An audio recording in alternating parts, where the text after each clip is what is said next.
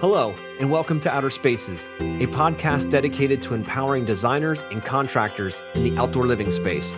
Through this show, we hope to create a powerful resource for you, someone who is trying to grow their company but might not have all the tools and processes to do so. On Outer Spaces, we are passionate about breaking the chains of small mindsets and helping contractors just like you take control of their businesses and their lives. My name is Joshua Gillow. And I'm Dwayne Drawn. Through our 40 years of combined dirt under the nails experience, we look forward to sharing tips, strategies, and other contractor success stories here on the Outer Spaces podcast. Without further ado, let's get on with the show. Hello, everyone, and welcome back to the Outer Spaces podcast. This is your host, Joshua Gillow, and believe it or not, today I'm flying solo. Dwayne Drawn's out in LA. He's doing what he talks about all the time, which is, being in proximity of people doing amazing things, and his line of proximity is power. He's living it right now. So he's out there with a bunch of designers and architects and looking at incredible structures and, meeting with people and getting a sense of how they're running their businesses and the things that they're struggling with and all that good stuff. It's so important in business and in life to continually meet and talk to people about what's going on so you can learn and speed up your process. So anyway, he's out there enjoying himself. He says it's a little chillier out there than he expected, probably a little warmer in Chicago, but anyway, I think he'll survive. Today, we have an awesome guest on today. He spent 15 years in our industry building amazing waterfalls and koi ponds across the whole United States. And believe it or not, I want to hear this story. He actually built one for Shaquille O'Neal. And he's been the Aquascapes Artist of the Year back in 2017. He's the co-founder and CEO of Synced Up, a software for landscape professionals. And he's going to be and we're so blessed to have him on board, part of our boot camp that we're doing, our 6 weeks of boot camp out here in Chicago area. He's going to be joining us to help guys unlock that conversation about numbers and how to make it not so damn ugly and more fun, right? So anyway, without any more here, we're going to welcome Weston Zimmerman on. Weston, how you doing? Hey, thanks, Josh. It's great to be here. I've really enjoyed getting to know you guys and meeting you. I think the first time I met Dwayne was there at the GIE show here in 2021, so that was fun. But yeah, I'm really excited to do this boot camp event with you guys out there. I booked my tickets last week and can't wait to be out there. It's going to be a lot of fun. That's amazing. I'm so jacked, and we're almost sold out. There's only a few tickets left, so if you haven't got yours, grab one, because this is going to be something that's changing the industry, and we're so blessed to have everybody on board, and can't wait to get out there and help those guys get their success faster. So Wes, let's start out here with some of the basics. So how did you get into this industry? Like, how did this begin for you? Well, when I think about that question, how did it really begin for me? It makes me remember the first pond I built with my mom in our backyard when I was 6 years old. And then the next year we were able to build another one. And then my uncle was starting to get into water features. And I was like 11 or 12 years old. And I'd go out there and sweat in the July heat, helping him build water features just for fun. Even though he paid me something like $6 an hour or something. That was a lot of money to me back then. But that's how I kind of got into this. Like, hey, I love doing this. And then we lived on a 15-acre property. And I kind of took pride and joy in keeping that place tip top, mulching and mowing and maintaining it. And I worked in a cabinet shop for a while, didn't like being inside. So I contacted one of the local businesses in our area in central Pennsylvania called Tussie Landscaping. I was 16 at the time. And I was like, hey, I'd love to have a job. Would you hire me? And I didn't even have a driver's license at the time. So they were like, yeah, sure. So I came onto the team as a laborer. I biked to work for 2 years until I got my license with a pedal bike. And that was how I got started. And it didn't take me very long to really fall in love with the water features there, being I'd already dabbled in them as a kid. And I was the first service technician there for water feature maintenance and stuff. And then I started running a crew, and then got into the director of marketing for that company and doing all the content creation. Eventually kept on building the water feature side until we got that Aquascape Artist of the Year award. That was probably the highlight of that side of my career. That was a lot of fun. And that has afforded a lot of opportunities to do some crazy fun stuff all over. Like, I've been to South America with Greg, they're in Colombia. I've been to Shaquille O'Neal's house, Logan Paul's house, building water features. So that's awesome. It's amazing what kind of doors opened up along the way.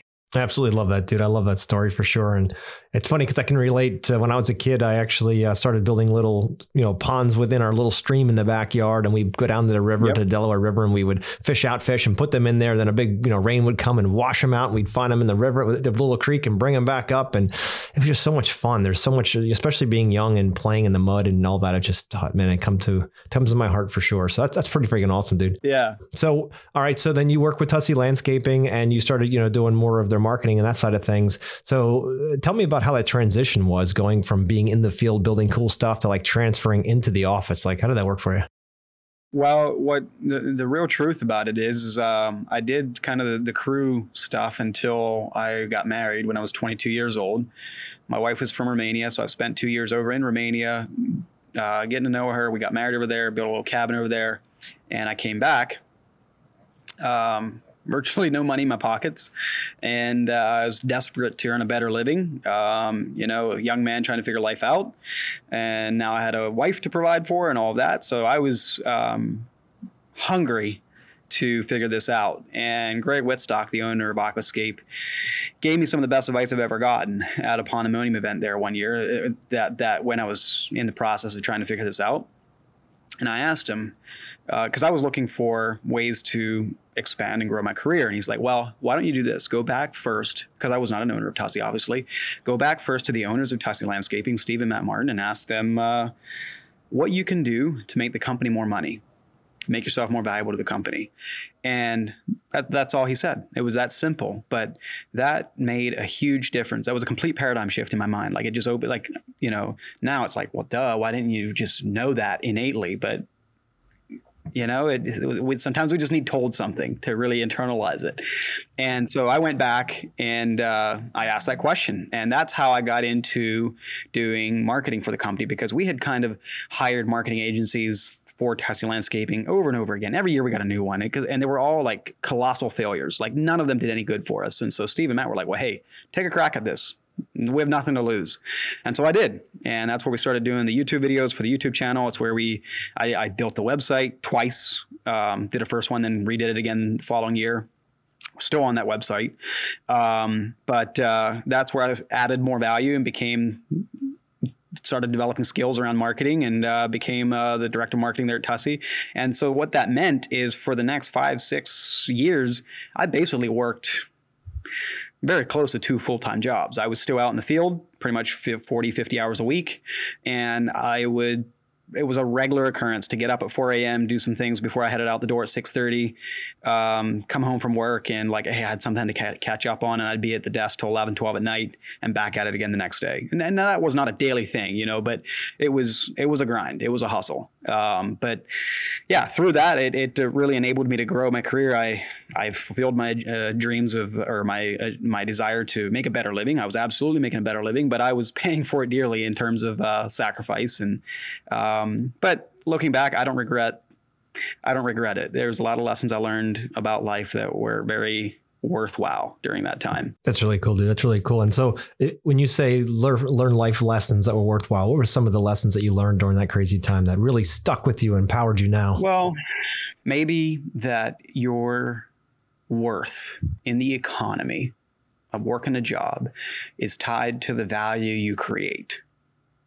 So if you want to make more than $10 an hour, figure out how to become more valuable to the economy, to the society, to the company you work for. Or maybe you're not a good fit at the company you're currently working for. What are you really good at? What are your skills?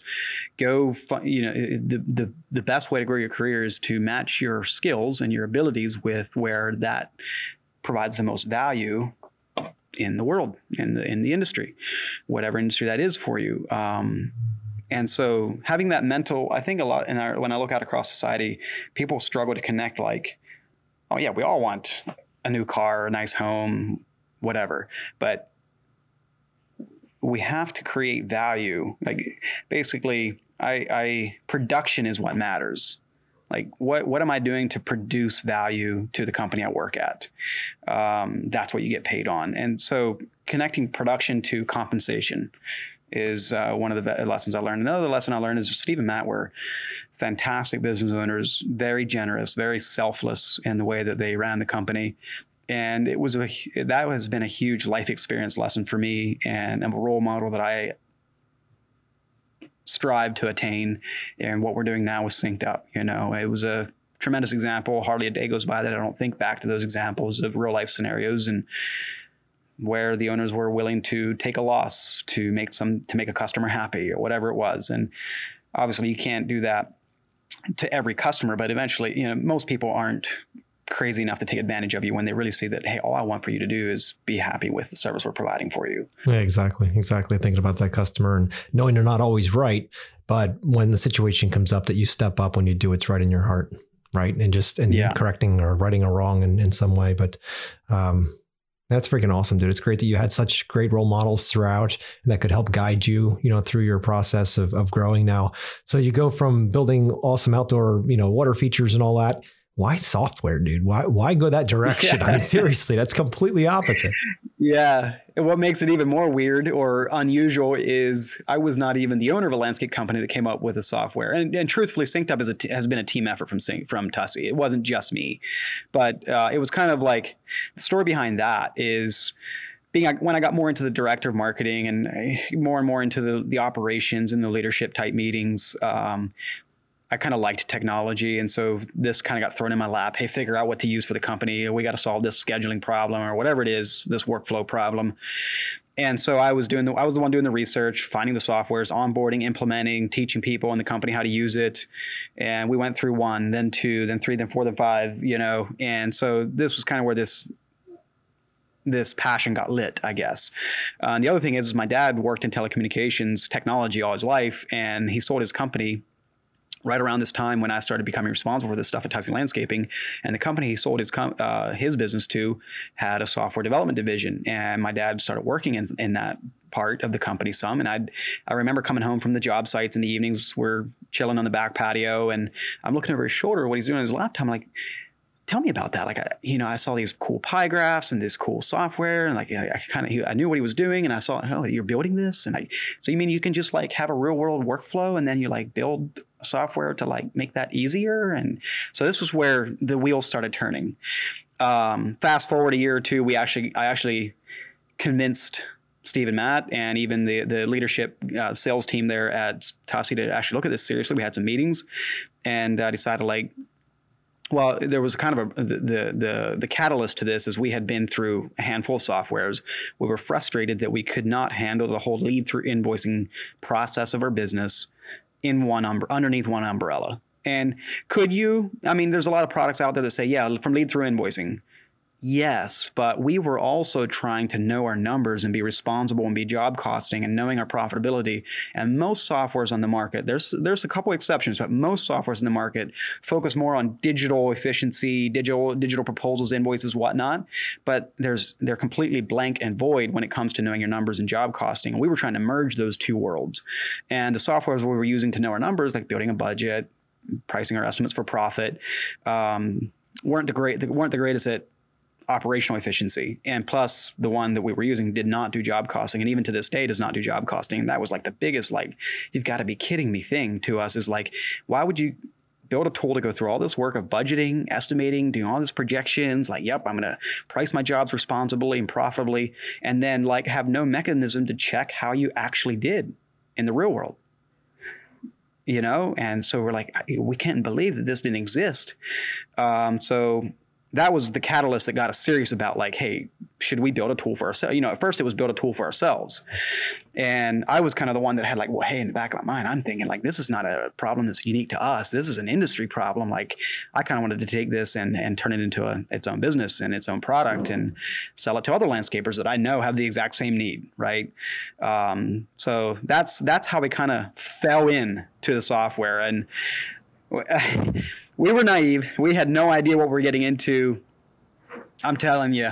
So picture this. I was already director of marketing, already full-time foreman, and I'm throwing this into the mix. So my quality of life, bless my wife's heart, was not the best for probably 2 or 3 years. A lot of sacrifice, but it was something that I don't know where the tenacity came from, but I was just determined to make this work. And this year, in the last year has probably been when I stepped out of my field role at Tuscany Landscaping, so I'm no longer in the field full time, and that has really increased the quality of life a bit. And I thank my wife for her patience. But now I'm firmly committed to this new trajectory, along with the software and Synced Up, and ultimately to try to shortcut the learning, the school of hard knocks that Tuscany Landscaping lived through for 15 years to figure out their numbers and how to be efficient and profitable, and try to like package that all up and put a bow on top of it that other people can just like step into and shortcut that learning curve down to months for themselves and their businesses. I love that, dude. I love it. And you know what I love more about you and your story is the fact that you're like us.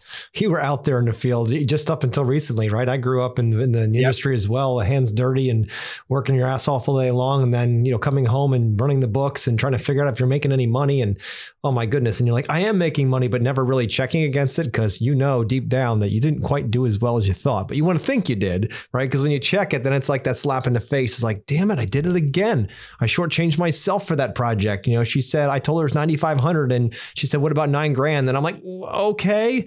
And next thing you know, that 500 doesn't come off the top. It comes off the bottom. So, right out of your pocket. And you're like, oh goodness, it's only $500. Yes. But when the margin, your profit margin was only 900 to begin with, you only made 400 instead of 900. You know what I mean? So that's more than a 50% drop in your profit. So things like that, you just don't think about as you're going through because it's all exciting. I want to get the project. I want to make Mrs. Jones happy. I want to do all this stuff. And then you have no way to check it. So what I love about your approach, it's just not only, lead all the way through invoicing, but it's also being able to check yourself and your team, and being able to keep everyone accountable. That's really an important piece. I know a lot of guys and gals listening out there now, especially starting in business. The numbers are scary. Exactly. You think, it's like, I'm a passion driven person. I just want to build cool shit. Just the numbers just get in the way and they're just icky. And you're like, what do I charge for this? How much should I make on this project? What's right?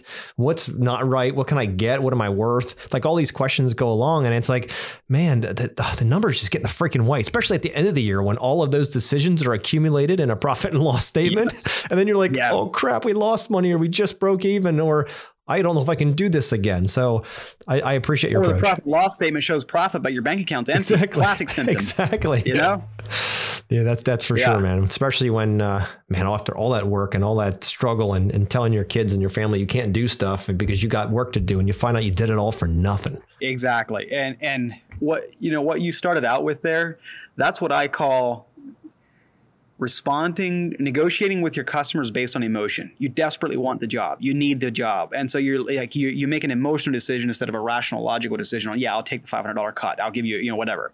And what I tell our users all the time is like, don't negotiate it on price. Yep. Negotiate on scope of work. If they're saying, hey, can you do it for $9,000? Sure, I can swap out for a cheaper paver and then we'll do it for $9,000. We can make the patio a little bit smaller and then I'll do it for $9,000. But if you want what I described here in this scope of work, it's $9,500, no exceptions. We have also a rule here at Master Plan is, if you want to change price, there's only three ways. There's only three levers you can pull as a customer. One is to change material. Okay, you don't like pavers, too expensive. Let's go with concrete. Let's go with a different paver, whatever. Yep. The other option is to change scope. Okay, which feature or function would you like to take out of this design in order to bring our price down?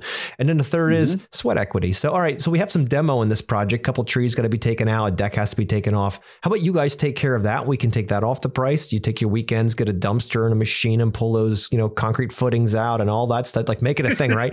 pretty soon that $500 savings they were trying to go for looks cheap. Exactly. And you're like, the only three levers you can change, the numbers because think about it, Wes, and I know you already know this, but I want the listeners to be thinking about it that are typically discounting their work. If you went in for that $9,500 and you said, all right, 9,000 will be fine. What do you think the homeowner's thinking?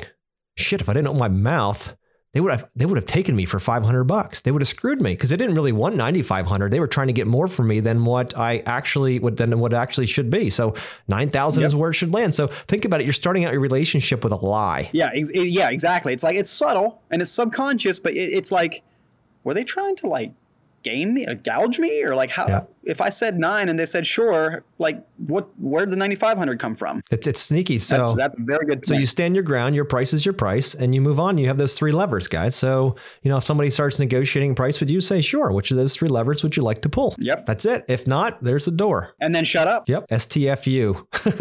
Yeah. Let them talk. Because you know what? The next person after that comment, the next person that talks is the one who bought the project. And if your mouth opens first, you just walked away with nothing. Right. That's right. I read somewhere a statistic, something about by an overwhelming majority, the people that win negotiations are the ones that have the stamina, or whatever the word is, to remain silent the longest. Yep. The ones that are the most able to stand through an uncomfortable silence. Absolutely true. Those are the ones that will win the negotiation. Because the other party feels the absolute need to fill the vacuum with sound, and the weaker one will do that. That's right. So make sure that's not you. Keep your mouth shut and smile and just look and be like, I had fun practicing that the last time I bought a car. It's not easy, dude. It's not easy. No, it's not. It is a skill. That's what we teach at S Express. Yeah. It's called STFU. And just keep your mouth shut. You guys can extrapolate what that stands for. But anyway, that's really, really cool, dude. So, obviously you had throughout your journey, you mentioned Greg from Aquascapes, and I'm sure many others, but how powerful has mentors been in your journey? People that have helped you, and what are some of the nuggets that they dropped on you that changed the trajectory of your future? It wasn't really until... Well, I have had mentors for a long time, but it wasn't really until about a year ago, or less than a year even, that I actually made it a focused point to go out and seek mentors for myself. In fact, that's where I'm at right now. I'm in a building that's being renovated, so sorry for the kind of not studio-like background here, but I'm at a monthly business peer group that I am a part of, and those kinds of things, like the old adage of, who are your 5 friends? Show me your 5 friends, your 5 closest friends, and I'll show you who you will be. Yep. And so the power of association, the power of surrounding yourself with people that can upgrade your ability to process problems, your ability to respond, to grow, to personal development is tremendous. It's a journey that I feel like I'm just beginning. But I don't care if you are an 18-year-old kid getting out of high school wanting to get a lawnmower, or if you are someone that's been in business for 25 years. Like, if you don't have a mentor in your life, get someone that you admire, that you respect, that you always just wonder at their ability to adapt and overcome and bob and weave and what models success for you. So maybe it's family, maybe it's business, maybe it's whatever it is, but make sure you get those people in your life and spend time with them. That's what I would say. Mentors have had a huge impact on my life. I love that. And how often have you approached somebody and said, I'd love to learn more about your secrets and how you've done it? How did you do it? How many times? That's hard. It is. But how many times have they rejected you and said, little kid, get the fuck away from me. I don't want to talk to you. Does that ever happen? I probably was never brave enough to ask someone that would have said that. I can think of some people that might be the response I would get if I'd ask them, that I do respect how they do their career, their families, or whatever.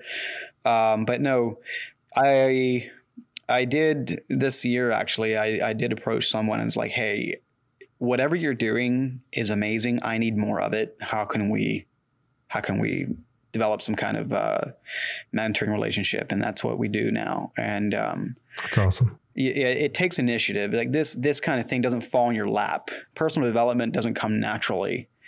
Growth is painful. It's not like you're sitting down on the couch with a bag of chips when you're growing. It's more like you're getting out of bed at 5 a.m. to get that workout in, or whatever it is. So if you're wanting to grow, I want to grow. I want to be successful. I want to have this and that and be fulfilled and have meaning and purpose in my life.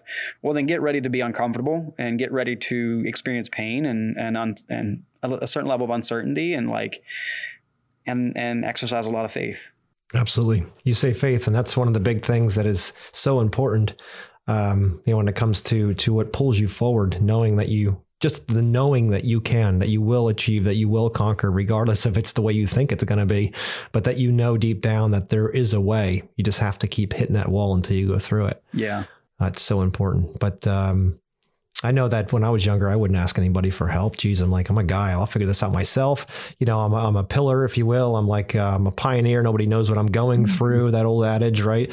And I found that first off, that's not true. It's exactly right. It's not true, but that's what we tell ourselves. That's what society. Exactly. It's that stoic cowboy or whatever, right? That has to do it all himself and go into the town and rescue the girl and all on his own and all that kind of stuff. And the reality is, man, we all need help. And when I finally realized it as well and started approaching people to mentor me as well, I'm like, what if they say no? What if they say, I don't have time for you, kid, get out of my way. Like, no, but I see it now, dude. And it's the most humbling, incredible privilege of my life is that I have people coming to me now as I'm getting, it seemed like around 40. That's when it started to change, right? They come to me and say, can you just help me with this? Can you just, help me mentor me, just coach me on this kind of stuff? And I'm like, deep down, somebody asked me that.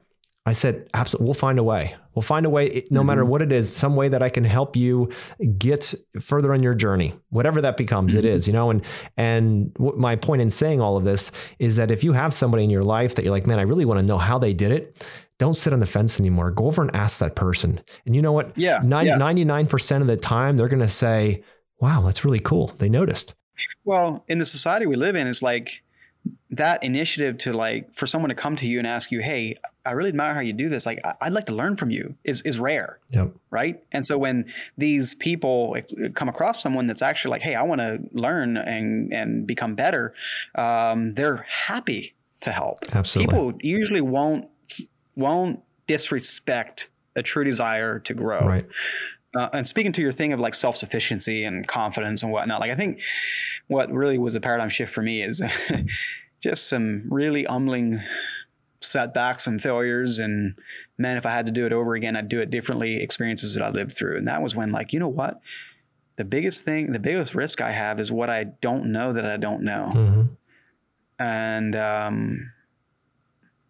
that is when I need people to kind of be my sounding board or tell me when I'm being an idiot or not seeing something obvious or someone to just bounce off my thought process to get feedback, sanity check ideas, those kinds of things. That was a bit of a shift for me, I think, when I actually was like, I need to intentionally seek out those kinds of things in my life. Absolutely, dude. Absolutely. And eventually I think it becomes almost a necessity. Like, you realize at a certain point in life and in business that you don't have all the answers. And if you're going to sit here and try to figure it out on your own, it's going to take you an extraordinary amount of time. And then you see others blasting right past you and you're like, how are they doing it so fast? And then you see they have this brother or sisterhood around them that are supporting them. To your point, you become the aggregate of the 5 people you spend the most time with. So choose wisely, right? And if you choose those people around you, people that are achieving what you want to achieve, either personal or spiritual or in business or whatever it might be, you're going to start becoming that. But if you lay with dogs, you're going to get fleas. So be very careful in who you choose, right? And it's not to say, we know we can't pick our family, right? We just have to love them for who they are and just accept exactly what it is. God gave us exactly what we need.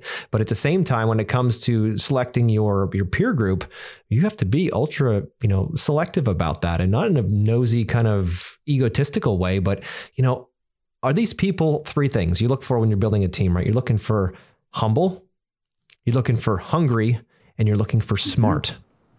Mm-hmm. That's the identities of the identity, if you will, of the perfect team player and of a mentor and of people that you want to surround yourself with.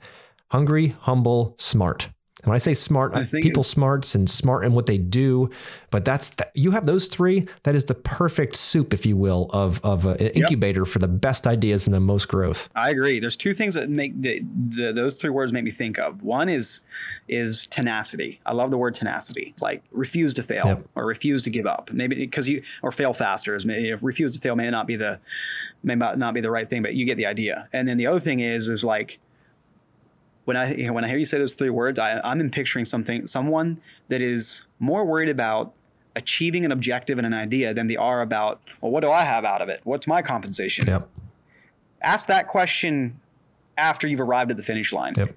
If you're the one asking that question right at the beginning of the idea, it's like, I don't know if I want to work with you. Like if that's your number one question, like. Yep. I want the number one question to be like, how can we make this work? How can we make this succeed? As opposed to, well, how do we slice this pie? No, exactly. And to your point, if you don't have a strong mission deep down that's driven from your why, and that might be personal, that's fine, but you're focused on a team winning. You're focused on the world winning with your time spent in this, for instance, in software or in some other, writing a book. It could be anything really. That not just you win, you will win. But if that's your main objective of you winning and everyone else kind of paying the price of you winning, no one's going to get involved with your team. And that's how a lot of people run their businesses. They say, look, I started the business, so I get to reap the fruits of all this stress that I deal with. And you guys being stressed out every day as your employees, they don't get any piece of that pie. They just get to work every day, get their little piece of the pie, the itty bitty little piece called the paycheck, and you get to go on vacations and you get to have a big fancy house and a big fancy car, and they're sitting there barely able to feed their family. Yeah. Like that's the old adage, and that's not the way you're going to build a team. That's the wrong way to do it. You're not going to build loyalty that way. Hell no, because they see it's all about you. Yep. And when you start, And there's a guy I follow called Dan Martell. He's a SaaS founder, software as a service, because since we're in the software business, a good guy I follow. But one of the things he said, and he's been very successful over and over, like repeated exits on his companies. But one of the things he says is, if you want to be successful, the first thing you have to figure out is how to make the people around you successful. Yes. If you do that, they will bend over backwards for you. 100%, dude. 100%. And that's something that I ask myself regularly these days of how, starting a new venture here is, how do I execute on that idea? Yeah, exactly. And how have you found the best way to put that to work? I know a lot of listeners are thinking, that sounds fantastic, guys, but how do we put wheels under this bus? How do we even bring this into our business? Yeah.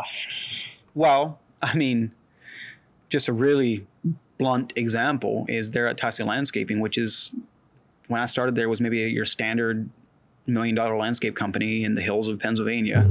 Today is a $5 million landscape company, very established, very successful.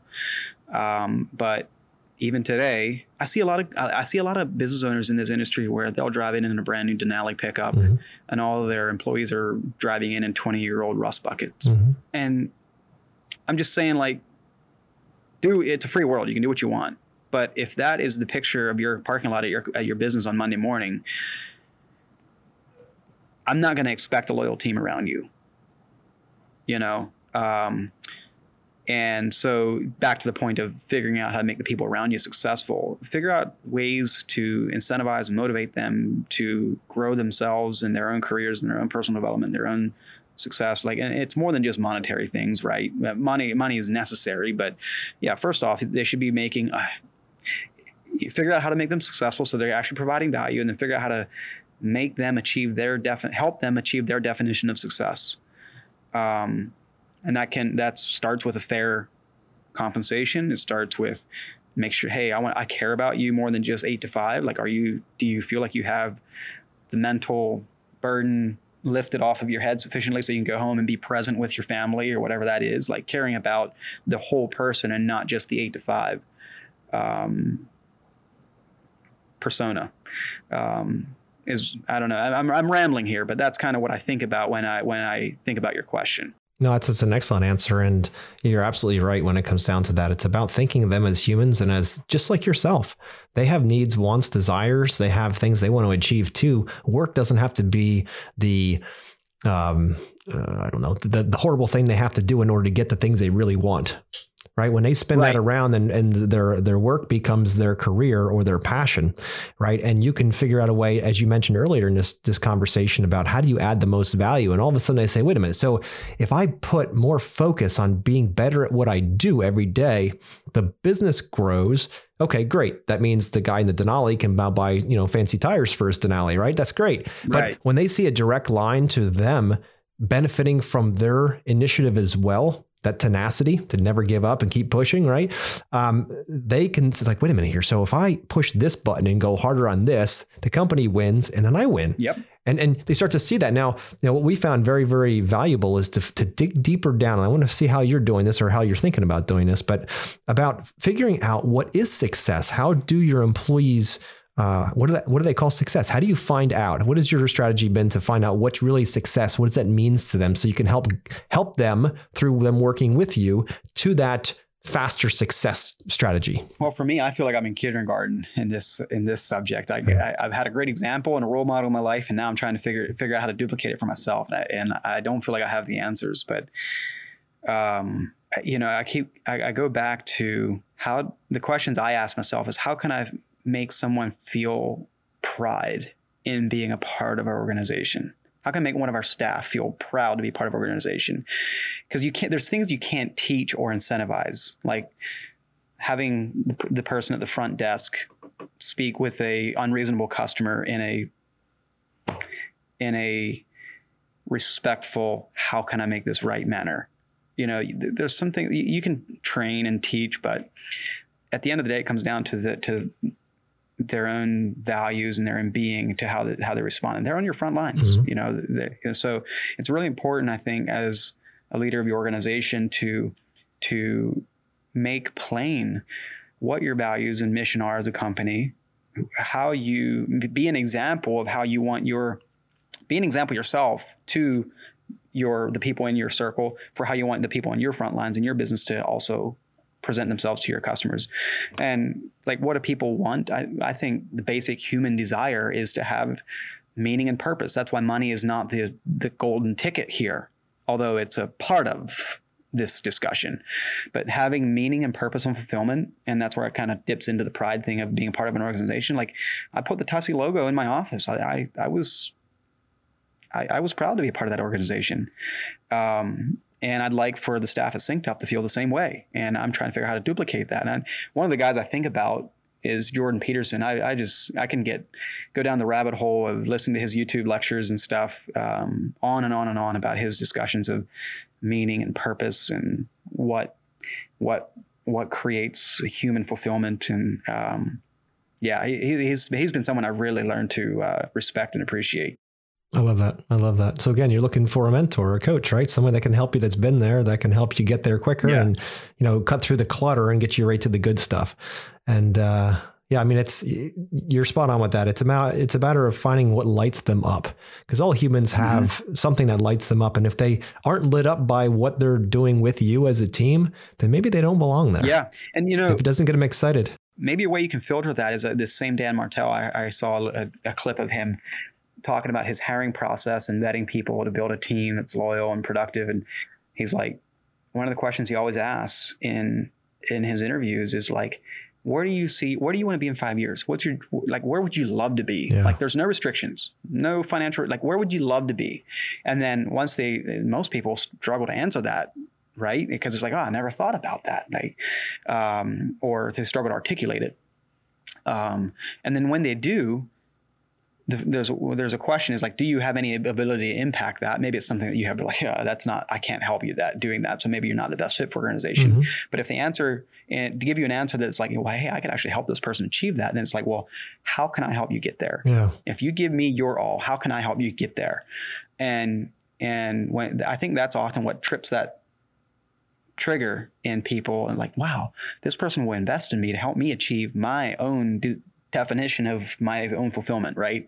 So I know we're kind of all into theory, and how the question becomes, how do you make that real? And I don't know if I can really succinctly answer that, but it's a journey I'm on myself. I love it, dude. No, your explanation was perfect, dude. And that's really the beautiful part about it is you get it. You get the idea of aligning people's, their life successes with the business, right? And I usually say, look, when you create a business where it's the vehicle to help others to their successes in life, yep. You will have a team that will row and row and row with you, and not because they're rowing for themselves, because they row for the mission in place. Now, you as the leader have to develop your leadership skills, and that doesn't happen overnight. It comes from a lot of deep work, right? That 6 inches of real estate between your ears, and working through that and what really drives you and how to create that environment. So if you look at your business as that vehicle to help others to their success, imagine how easy it would be to hire, right?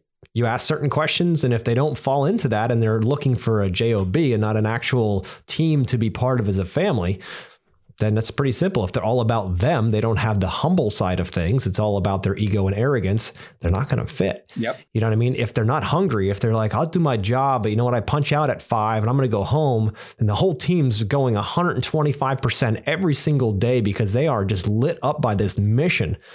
and you've got somebody that's dragging along behind because 9 to 5 is enough, not going to work. Or if they're not smart and they can't communicate, and then you're trying to have a conversation because we're all very open and vulnerable, and they're just like, nope, sorry, you're not going to know anything about me. It's not going to work. Yeah, exactly. And in this society that we live in now, with labor being a tough thing to come by in our industry, this is, I think, this subject is getting more attention than ever. And one of the, you get on the Facebook groups and it's owners ranting about their terrible employees and they just screw up and they can't get anybody to help them. And it's like, I'm speaking to myself, but like my thoughts are, dude, look in the mirror. Probably the best book I ever read on this was Extreme Ownership by Jocko Willink. Mm-hmm. Yep. I read that book twice and I need to read it a third time. Yep. Like it is, that was one thing. Another thing I can point back to in my life so far as a paradigm shift as to how I view the world, the workplace, teams, businesses, everything. Yeah. Even family, even personal. Mm-hmm. No, for sure, dude. That's a huge piece. That's a huge piece for sure. But, it's a matter of finding that right thing. And as an owner, we get frustrated because we have enough on our shoulders. And the last thing we want to do is become therapists. What do you like to do? Where do you want to be in 5 years? Like, that's not part of our deal. Like, we're here to say, we got work. You want to work? Yes, go. But the problem is guys that are doing it that way. And I was guilty of this many years. So trust me, I'm throwing rocks in a glass house here. But the point is, once you realize that it's about the human experience, and you start thinking about, okay, well, these people want something more for their lives, not just a paycheck. Like they can go to McDonald's and get paid $18-20 an hour now. They want something that's mission driven. They want that, but they need a leader that'll get them there because they don't know what they can and can't do yet. So, you have to develop yourself as the owner. You should be focusing on as much leadership training as you possibly can in any way that makes sense for you, because that's really the next step in you taking your business to the next level and creating a team that actually shows up every day and loves what they do most of the time. Mm-hmm. Mm-hmm. Yeah. And it starts with yourself. Like if you're the one that's a leader or the owner of your company, start investing in your own personal development, get that mentor, read the Extreme Ownership, watch some lectures. Like in this day and age where everything's online, I mean, it's so easy to, we can access this information and development, like training like never before. Yes. Like imagine 100 years ago, like you'd have to have a chance meeting with someone or an introduction to get this kind of exposure to radical shifts in thinking. Sure. Today, it's like it's one search away. It's so exciting. It's one click away on Amazon. You got a book next day, dude. It could change your life. And I mean, one book that was, and I know I mentioned before in the podcast, but The Big Five for Life. It's a simple, unknown book. There's a fable in the beginning. They talk through this entire story, but the teaching within that it absolutely transformed how I see business and how I see my life and my impact and what, what the overall goal is here for me personally and also with teams. But it's called Big Five for Life, and just get a copy, read it. It helped, really helped, because within our business, we asked the question. We asked, sit down with the team members like, okay, what's your PFE, your purpose for existence? Like, why are you here? What are you trying to solve? And then what are your big 5 things that you want to accomplish in your life that would be considered success to you? And we write them down and we actually look at each other's and we say, okay, cool. So when we're planning an event for the company, we're like, it looks like everybody loves to be outdoors. Why don't we go for a hike? Everybody loves that, right? Okay, well, you want to be here in 5 years or 10 years or 20 years. You want to retire at the beach. How can we help you get there, right? And to be part, now obviously with a 1,000-person team, that's a little bit more difficult. But most of the people listening here aren't running organizations like that. They've got a few employees, a handful, dozen or two, whatever, but that's still manageable at that point. And to be able to really understand what that is. And then, hey, when you do your yearly evaluations, are we getting closer? Okay, cool. We didn't get there this year. How do we get you closer to that beach house? Okay, well, maybe it's a retirement fund. Maybe it's something, I don't know. There's 1,000 different ways we can do it. But let's start thinking about a way that we can help you get there. Yeah. And then everything becomes doable and they show up happier and everyone's happier. I get up in the morning thinking, wow, it's not just about me. It's about we. This is incredible. We're all getting there. And I think probably the most rewarding moment is when you wake up or one day as a leader or an owner and you saw an employee do something that was completely not even asked of them, pulling their weight, going above and beyond of their own initiative. Yeah. And that's a direct symptom. Like we all want that as owners, right? So let's start being the leaders that actually make that possible. Yeah. and give those team members the space to make decisions on their own, understanding that just like whether you or I did it, mistakes will be made. Yeah. And give them the leniency of that. Yeah. We make mistakes. Why would we expect our team members to be flawless? Exactly. Right? And another thing I heard that I think about once in a while is like, don't delegate a task list, delegate authority.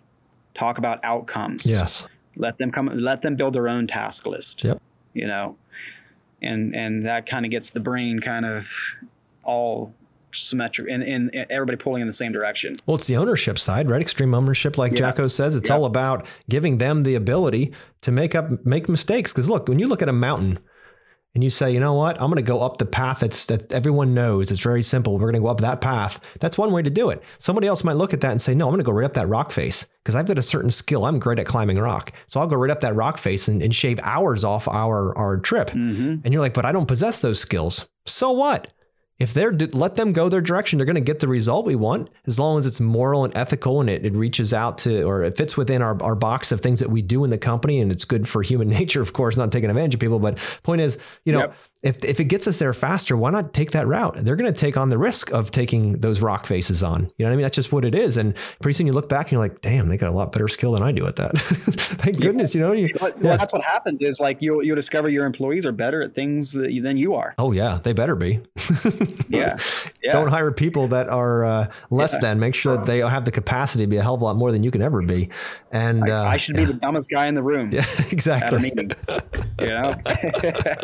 Just keep me around for entertainment. That's it.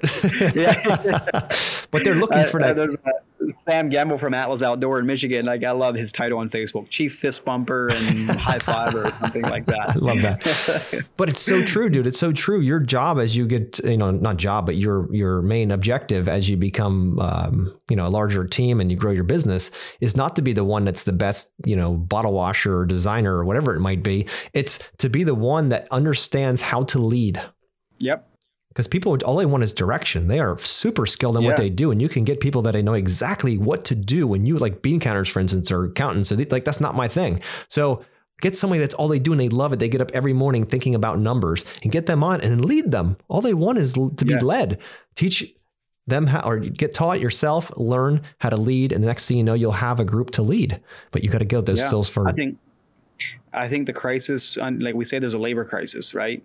I think underneath that labor crisis is a leadership crisis. Oh, amen, brother. If we solve the leadership crisis, the labor crisis will be solved. Amen.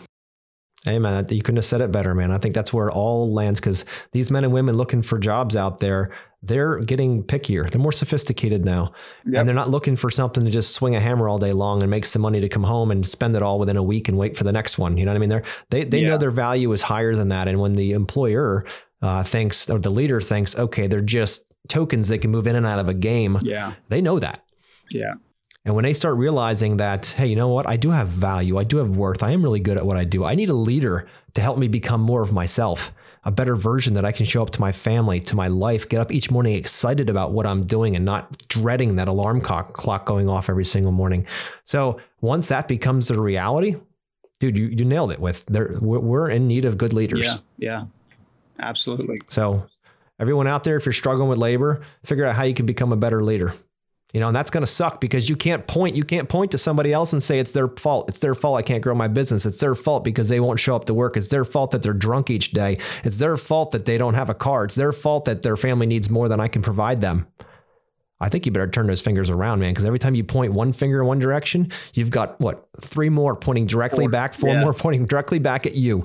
So figure out how you solve the problems like that for them, and you will have loyal team members that will be with you forever and go through thick and thin and be driven and run your projects. And you will sit back in absolute awe of the absolute majesty that comes with empowering others to be the best version of themselves. It is so powerful. I agree. Now I got to go figure out how to actually make that real for myself. Because like I said, I'm in kindergarten in this. It's all right, brother. It's all right, man. It's life is all about that journey, right? Everyone thinks it's the goal that we're after. No, it's the journey because that's what defines you. And that's the fun stuff. It's the hike, not the top where you take the picture of the mountain. It's that hike and going through your mind. Like, can I make it? Can I do it? I don't know if I've got what it takes. Am I enough? What are they going to think about me? All this kind of stuff. That's the journey up the mountain. When you get to the top, you're like, I need another mountain. It's all that journey. Yeah. That's really what it is. So, that's right. Man, I've really enjoyed this conversation, Weston. So how can people find you? Well, you can find Synced Up at synkedup.com, synkedup.com. And basically you can learn more about what we do there.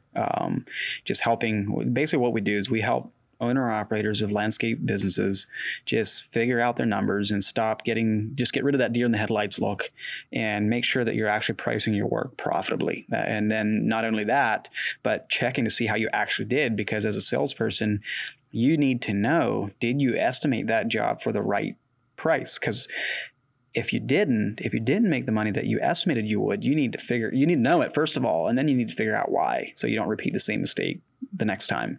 And you don't want to learn that you didn't make the money you needed to make at the end of the year when your CPA calls you up.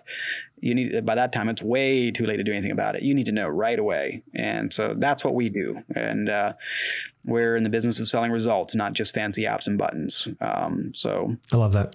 This winter, we're doing the boot camp event, and there's a number of other events where we're just going around trying to teach this stuff of how to get this under control, automate this, so that you can get back to doing what you're good at, being a fantastic craftsman at building beautiful outdoor living spaces for your customers. No, I love that, Weston. And, I'm really excited. I know we've chatted offline about the value you're going to bring to boot camp and helping these guys get started with this whole process of understanding what this and take the pain out of it, right? Take the pain out of the number side of it, because optics, guys, without optics, meaning that you can see in your business, like you have a dashboard of your business, right? To be able to see what's going on. You can tell whether, the transmission's running hot or your gas gauge is low. Like if most people run it blind, they shut their eyes, they turn on the key, and they just drive until they hit a tree, right? So that's how most people run their business. But imagine having a dashboard and having good optics and getting a sense of what's actually happening. Are you making money on a project? Are you not? Let's figure that out on job 1, not job 101 at the end of the year, to your point, Wes. So, that's the beautiful part about what you're bringing to the market right now. I can't wait to have you as part of the boot camp experience for everyone that's coming. And, man, I'm just super pumped. But thanks again, Wes, for coming on, and we'll chat with you more here at Boot Camp, and hopefully we'll have you back on the podcast. I think you got a lot of really good stuff to share with our guests. So, absolutely, guys, if you enjoyed, thank you. So, guys, if you've enjoyed this conversation with Wes, obviously check out Synked Up online. Take a look at what he's doing over there. If you're in Boot Camp, you'll see him there too.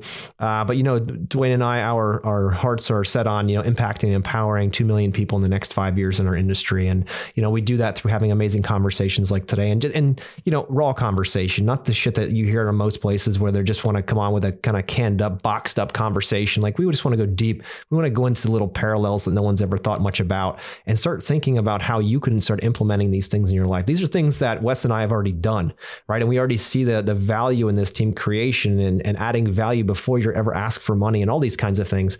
And that's, if you start bringing these concepts to your business and to your life, everything changes, man. Everything changes. And you get excited about waking up each and every day because you've got a bigger mission in life than money. 100%.